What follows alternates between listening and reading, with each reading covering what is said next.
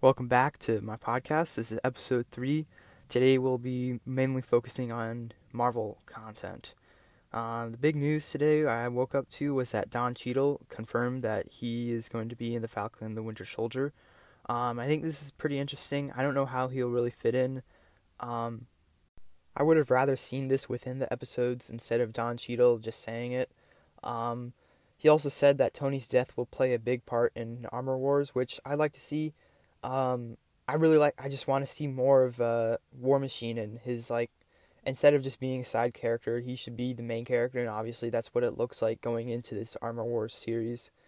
Another thing, Elizabeth Olsen said that there would be a cameo within WandaVision on par with Mark Hamill showing up as Luke Skywalker in the Season 2 finale of The Mandalorian, which I personally really like, but I feel like at this current state of Marvel, there aren't a lot of characters that could show up and that could bring that level of hype or bring that kind of emotions out that Mark Hamill did, at least for me.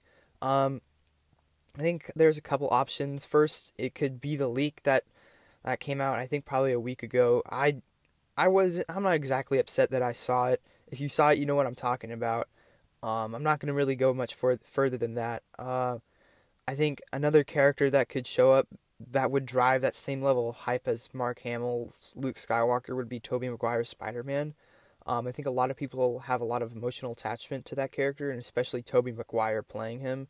Other than that, I don't really see a lot of other characters driving that kind of level of hype up. I don't know if Doctor Strange would be the one that she's referring to also. He's pretty much been confirmed. I would be surprised if he doesn't show up, at least in that final episode. But I'm looking forward to this next episode. I think that this episode could be even crazier than last one, and at least to me, that last one, episode 4, was super crazy. I'm expecting the villain to be Mephisto. There's lots of imagery and just little lines saying like the devil's in the details. That's the one that kind of gave it away. I'm also thinking that Ralph is Mephisto. Way too many comments about Ralph, especially by Agnes, and she said it this kind of ominous way that would lead me to believe that Ralph plays some sort of significant role in the series. For trailers in the next couple weeks, especially from the Super Bowl has always been a good big spot to drop a ton of trailers, and Disney apparently is dropping 2 to 4 kind of spots. They have 2 to 4, spots within the Super Bowl kind of ad time.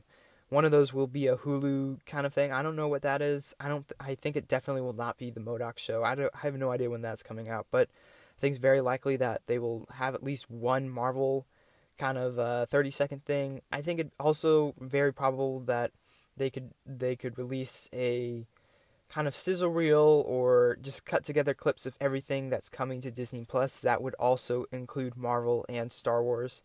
But I don't think we would get a full 30-second to a minute clip or trailer from the Falcon and the Winter Soldier, Loki, Miss Marvel. Those are the big things that are coming out, and they've probably filmed enough to get footage for a trailer.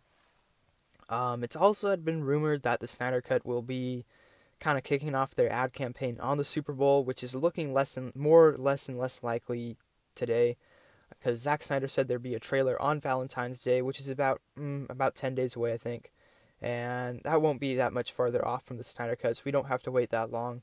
But it seems like every other day now he's releasing some sort of look at his cut of the movie, which I'm totally down for. That picture of Jared Leto's Joker was awesome. I think he can really bring it to the Snyder Cut. I'm really looking forward to the Snyder Cut.